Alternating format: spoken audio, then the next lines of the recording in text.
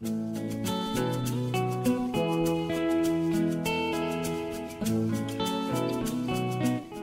there, welcome to the Climate Resilience Podcast, Series 2, on the Shoalhaven. Water-sensitive urban design is our focus for the series, and today we are in development. Climate Resilience is a podcast of Local Government New South Wales. I'm Gretchen Miller, and in this episode we're visiting a couple of residential developments in the city of Wollongong and looking at the water-sensitive urban design elements which have been or will be handed over to council to manage. So what is water-sensitive urban design, and how do councils and developers best work together to provide it effectively? What defines great practice? What have we done well in the past, and how can we learn from our mistakes? It's a big job. It's iterative. That is, as we learn, we keep refining. While some progress has been made, councils and their communities are at the start of this journey. There's so much more that needs to be done. Hi. How are you going? Yeah, good. Yourself? Wow, yeah, good. How's your drive? Squeezing this in. Oh, good. Yeah. You know, I quite like driving. Oh, good. With me is Emma Strauss, Water Sensitive Urban Design Project Manager from the Illawarra Shoalhaven Joint Organisation, and Andrew Heaven, Development Engineer Manager from Wollongong City Council. Both our guests are passionate about how councils and developers can progress water-sensitive urban design so it's fully integrated into all aspects of community life. We're standing in stage 2 of the West Dapto Urban Release Area, so it's very much an active release area. And it's tricky because this is traditionally a floodplain, so we're developing a floodplain. So these spaces for water is really important to allow the housing to even occur. Having these basins for water to be stored.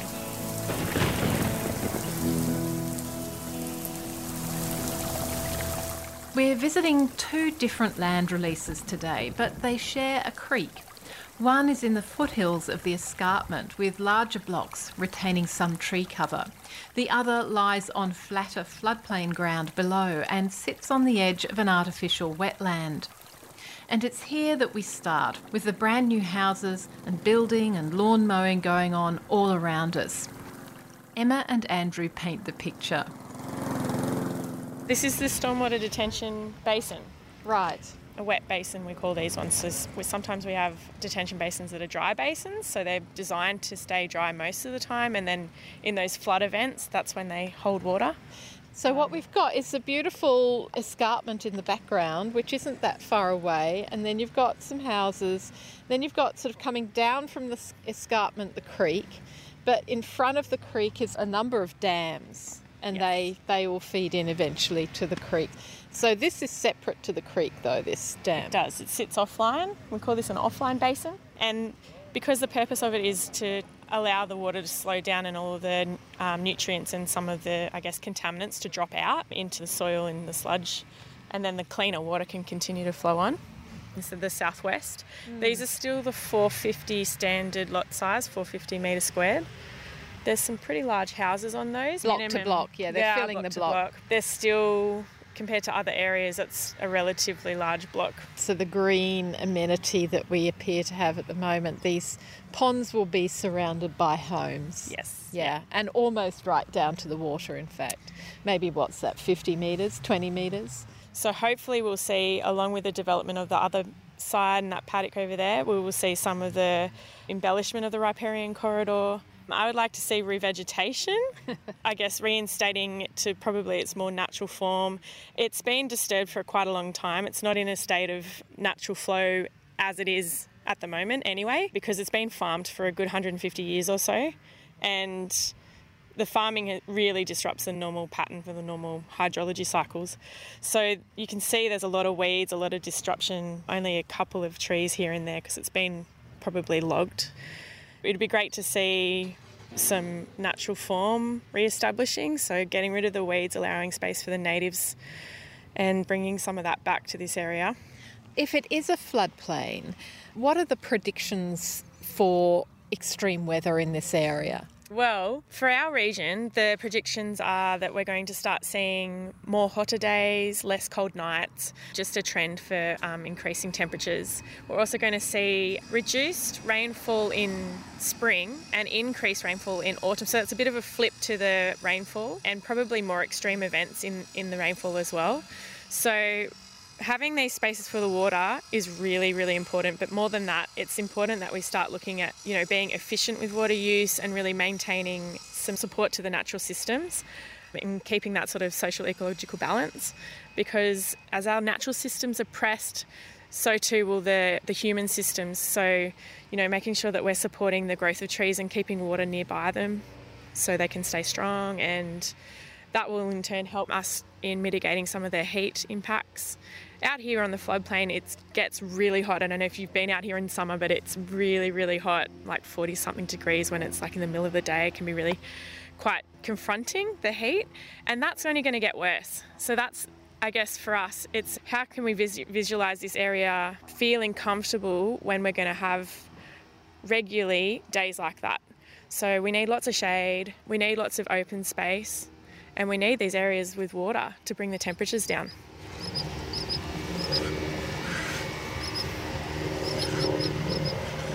There's a tern just sitting there. It's a very good advertisement. So the ponds are working environmentally. So far, I mean, there was water here anyway. So before we saw urban development, this was a farm with a couple of dams that were quite sizey. So I think the birds and everything that are here already are quite used to there being a couple of ponds, and this is where they come to forage.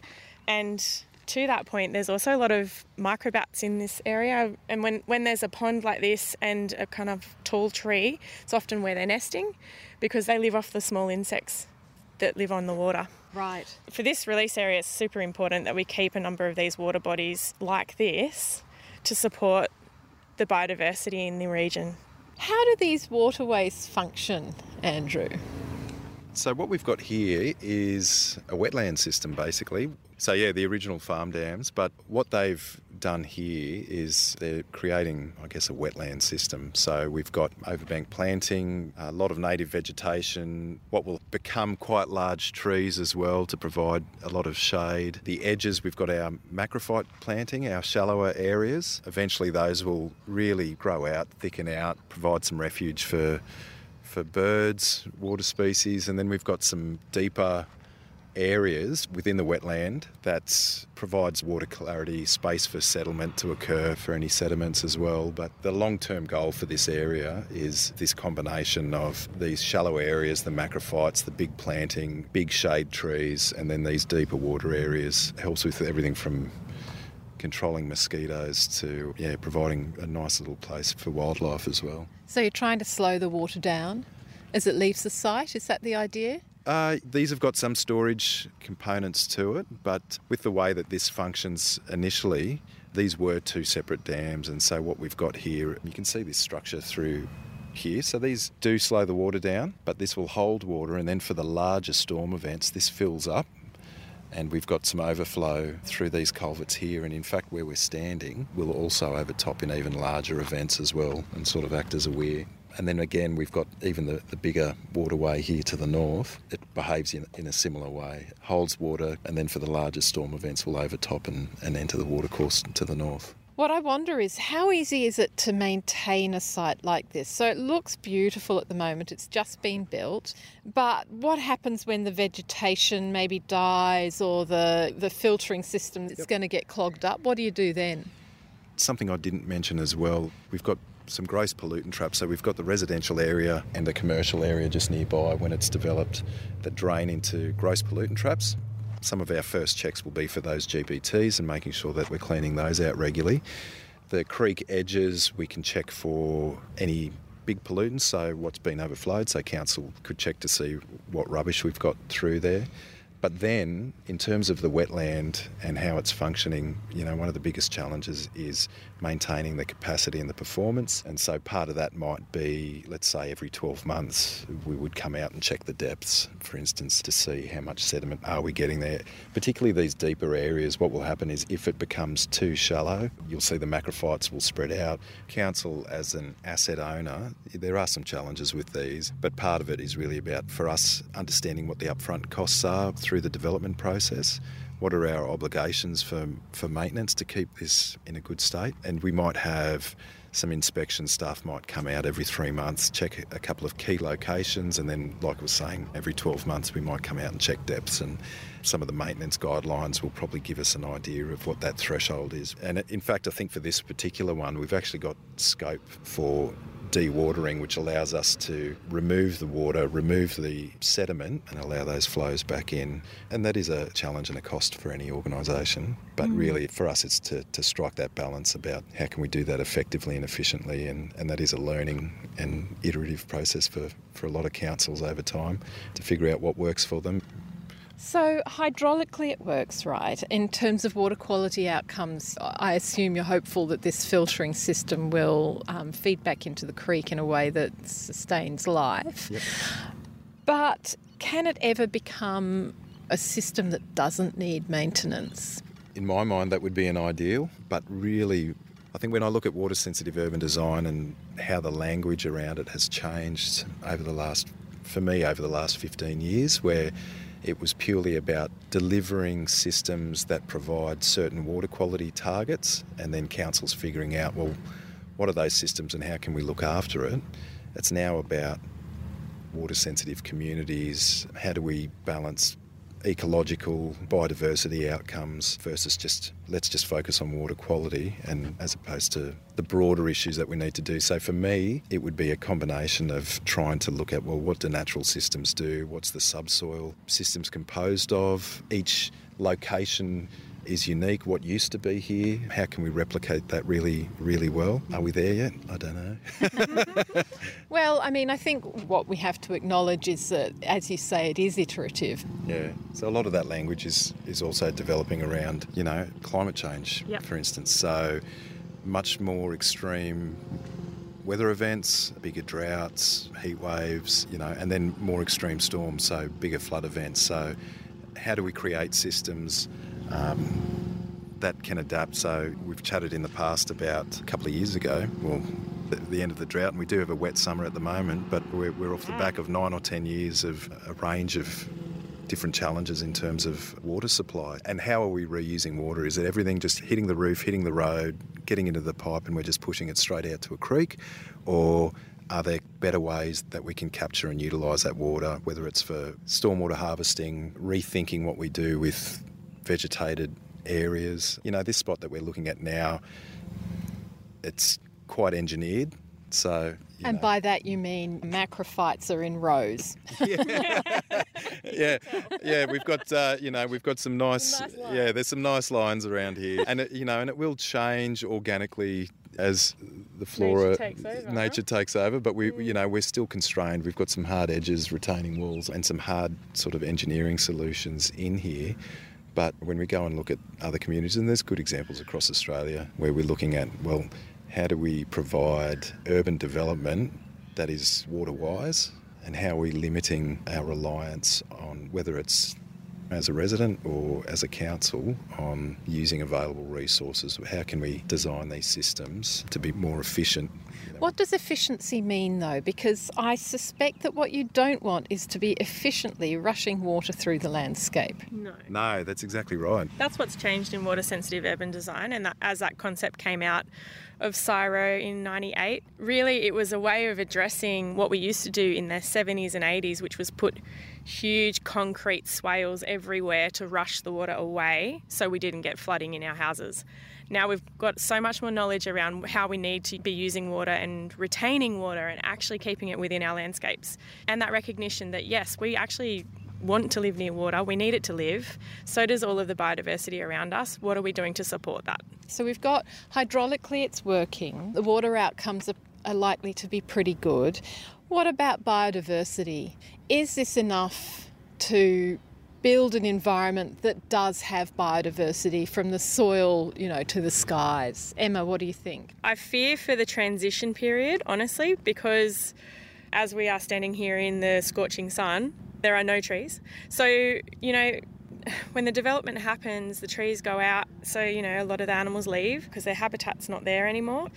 All we can hope, I guess, in this scenario is that these trees establish themselves nice and quick, these ones we've planted, and that we can get that habitats happening for the flora and fauna, so we can welcome them all back. Yeah. But I think having a bit more of a staged approach to development does help these sort of things because there's a habitat. So I guess for us it's really important that we're paying attention to the species coming in, that we're planting the sort of stuff that's going to support what is endemic to this area. And what you'll see is if you look at the developments from 10 years ago, 4 or 5 years ago to the neighbourhood plans that we're looking at now, a much stronger drive for increased biodiversity, increased open space. These footpaths, for instance, and the street trees, this is your stock standard approach. I don't know, a 3.5 metre footpath, surfaces running in underneath, and let's just hope that the trees can survive. But what we're doing now, we do have some landscape guidelines and policies that will talk to what we want to see in the street trees. But certainly that some of the big changes, for instance, we're talking about biodiversity, it's making sure that in the developments that we've got coming up and the areas that are being rezoned, that we're putting aside increased space for that biodiversity. So we've got increased soil volumes and less impacts on the street trees. So we actually get much better outcomes in terms of street trees, and that contributes to shade and cooling for some of these pretty harsh areas in terms of the concrete and the roads and the roofs. Emma, I want to ask about, in your role at the Illawarra Shoalhaven Joint Organisation, how you're seeing councils come together on these developments and how you make decisions on what's acceptable and what works. How do you have that broad picture as well as being flexible to the particular landscape in which any one development might occur? So for me, I've really focused on, and what I think helps galvanise our group, is keeping that higher level view that we are all very interested in, and that is about our water sensitive communities, rather than drilling it down too much into the detailed design aspect. That is an aspect of this project. However, what we all come together with quite easily is about the water sensitive communities and the need for that awareness building and connecting on those similar themes. So for me, it's really about boosting that awareness, coming together, having discussion around what our councils are and are not doing and what we can learn from each other. How do we ensure that something like this is actually genuinely adaptable to climate disruption, which we are starting to experience? So this is what these sort of projects are about, shifting that thinking and including what the projections are going to be, or what the projections are saying we might experience in the future. So that includes along our coastlines, that there is enough space to sort of support the sand dunes and that there's a system that's being kept, I guess, in its natural state so it can go through its usual dynamic fluxes. And in areas like this, it's the same sort of thing. So when we see floods, that there is that capacity for nature to respond. So we've got space there. We don't have houses right on the bank, that there is enough, I guess, flexibility built in and designed in to the systems that we are then building on top of. The fact is, this was a porous ground. It was a farm. There was water going in and absorbing into the land. Now there is an increased hard surfaces. You've got roads, you've got driveways, big driveways, you've got roofs. So there has been a removal of the potential of this landscape to cope with drought and flood. Yep. So where is the balance? How do you get the balance? Regardless of how well you plant it, there's still a net loss here.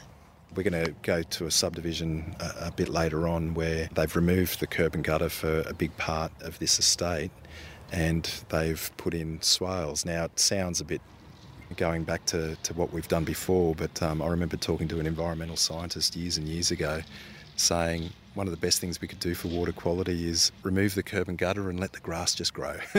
I don't know if that's where we're going to end up, but we still need to strike a balance on transport, the needs of families to work and function in a community, and we still need to provide that connectivity for them. We still need to provide a place where people know that their home's not going to be affected by a flood. And so we've got this sort of push and pull in terms of trying to find a balance where recognising, we talk about ecosystem services that we get from an area, and how do we better integrate, because we're not separate. So it's not, although here it looks like we've got houses on one side, we've got a creek in a riparian area right in the middle, but the reality is that we're very intertwined with it. Much more connected than you think. That is a good place to talk about ecosystem services. What does it mean? There's probably 4 key areas that it covers. Provisioning, which is your food and water. Cultural, so what do we get out of it in terms of recreation space, aesthetics, even spiritual for people in terms of landscape. Regulating, which is our climate. And then we've got supporting services, which is, again, what you were talking about, nutrient cycling, soil formation. As organisations, as local governments, we need to get, a lot more discussion, a lot more knowledge, a lot more policy that talks around those key areas, and a better understanding of how that all fits together. How might we put policy into practice? Is it possible to build something like this in such a way that it functions so well in an ecological system sense that it self-maintains?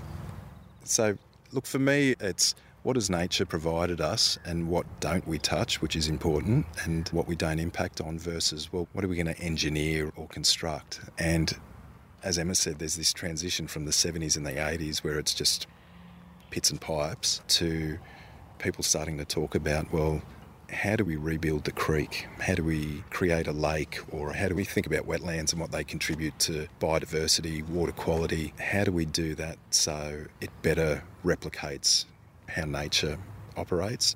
One of the challenges for us is these systems naturally move over time. So you get sediment coming in, creeks going into lakes, and deltas moving as sediment's deposited. Mm-hmm. One of the challenges for us is we've locked in the urban landscape around it, and so as long as we're doing that, there is always going to be a need for us, I think, to have to come in and to manage that. But certainly in terms of an ideal outcome for me is a wetland and a creek system where we just let the vegetation go. We don't need to come in and intervene. That to me is the ideal. An example which was a first for me when talking to developers and their engineers, where you do get a lot of stock standard solutions, was a very enthusiastic consultant wanting to design and construct a billabong as part of that solution. And how's that different to a wetland? So to me, a billabong is something that can hold water but can dry out as well. You'd have soil conditions that would need to replicate what that looks like in a given area. You also need planting that can withstand a lack of water, but also be able to cope with once it's inundated with water as well. Haven't seen that design come through yet. But, the fact that we've got... Yeah, totally hypothetical. But the fact that we've got consultants talking about it is something positive. Yeah. We go on to discuss how else individuals and citizens can contribute to water-sensitive urban design and water-sensitive communities. Like being aware that when we wash our cars on the road, the soapy water goes straight down the drain to the nearest waterway. In this development, that's the dam. And how do we avoid adding to the burden carried by that dam? And we talk about how having lawn means nitrogen-based fertilisers and poisons in the runoff. But a rain garden, as keen gardeners in the ACT are taking up, mitigates that issue. Basically, it's a space where we've planted native vegetation. It's not grassed, so it's not getting treated with anything like this. And there's usually a bit of guttering around the outside of it. So it's almost like a little bucket for water to sit in and support those trees. The trees will soak up all the water, and it's acting like a little mini sponge along the street. There's some developments in the ACT that have like a series of them all the way down the street. It's a way of slowing the water flow down. It keeps water out of the gutter, and also it's supporting the growth of those trees.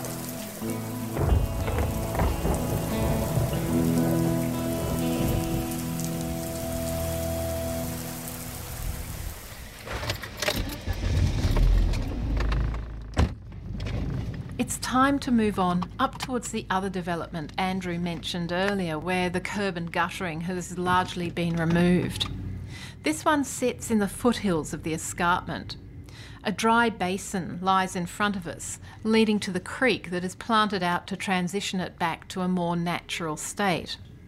So they've left a few remnant trees, makes a big difference, I think, just having those trees along the creek line there. And we talk in the shade of a mature old fig tree that makes quite a difference to the amenity of the development, and speak about how the history of mining in the area was paid homage to by building mining equipment into the playground. It's just a big grassed area with some sort of hilly sides, which you can sort of imagine as a bit of a bowl. And it's right on the edge of just a little community park. So this urban development has enabled the establishment of the riparian corridor to sort of resemble what would be a natural riparian corridor. So what is the difference in terms of approval processes and philosophy in the approach to these two? Gosh, where do we start? There was a fundamental difference in the approach from the developer. The developer is a developer that's been developing within this region for a really long time, third generation. They had a real legacy they wanted to leave. There was a really different ethos in the way that they do their development. And I guess the other thing is the learnings have been different. I think certainly with this site, it's a design that really looks at what are the natural features around it, creating a space that really values living in this location. Part of it is the retention of a lot of the natural features, embellishment of some areas that were degraded. And having spent 20 years involved in subdivisions and developments, I talk about my team doing a tour of engineering facilities to go and look at how things are done in different areas. And by the end of the day, we stopped talking about engineered solutions and we started talking about communities and the different types of designs that we were seeing across the area. I think for me, what this one really shows is an effort to design to the natural features and to actually embellish those features, because there's a recognition about what it contributes to the community. I think, as Andrew touched on, it's really putting community at the centre of it. So the things that are valued in this area, it pays homage to the history of the region. But then we've got our dry basin here that's completely usable when it's not raining and right adjacent to the park. So it's a really nice, I guess, complementary set of assets that council ends up with. And then, we're right on the side of the riparian corridor that's been embellished as well. So this is creating habitat. It's also creating habitat for humans, really. Ultimately, we're looking at an area that is quite lovely to be in. It feels nice.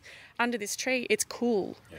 All of these things that we're trying to do as planners for the future of these areas. So for this particular one, unlike the other one where it was a wetland, here we've got, again, a series of gross pollutant traps for the big stuff. And we've probably got what you consider a more traditional bioretention system. So it's not necessarily a wetland like we saw before, but a basin that's got a clay liner, a drainage medium, subsoil drainage, and then some planting over the top, and that basically acts like a filter or water polishing device, I guess.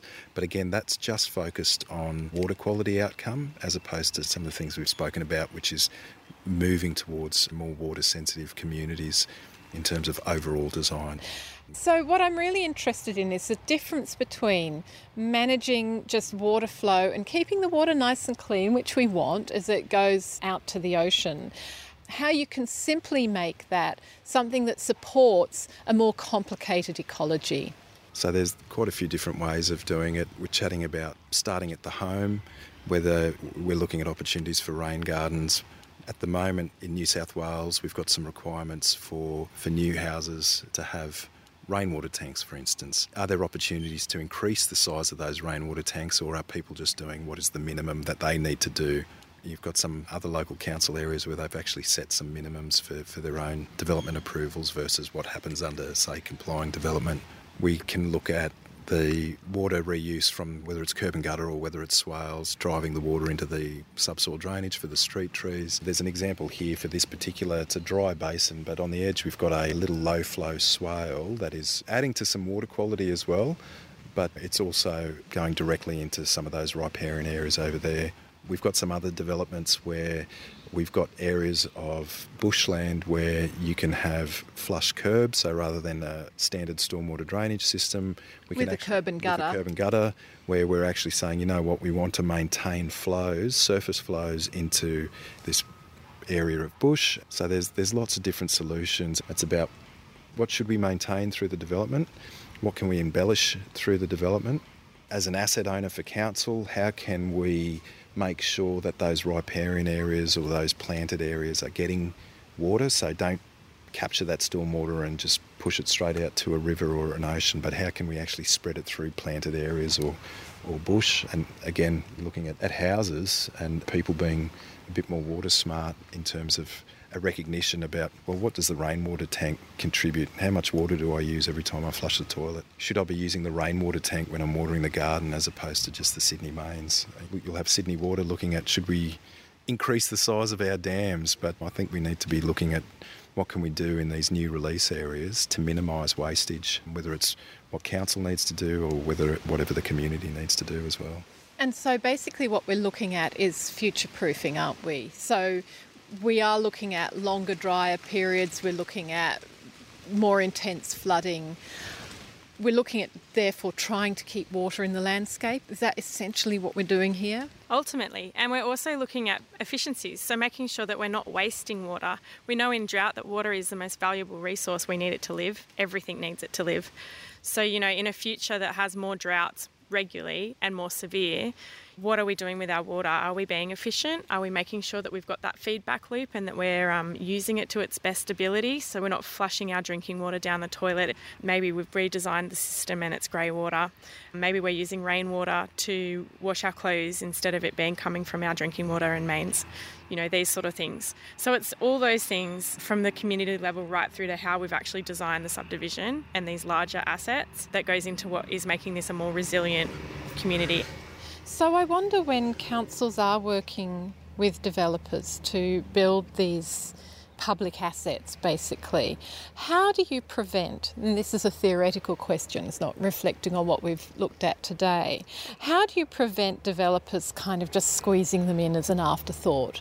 For me, I think part of it comes back to that early planning, making sure that you've got clear vision on the type of communities that we want to see, making sure that we've got strategies that help us develop policies that support those outcomes, and not just some big, broad vision statements, but a clear set of criteria that supports certain design outcomes. And, I've spoken to a few consultants who have said for them it's about certainty and time in terms of development outcomes.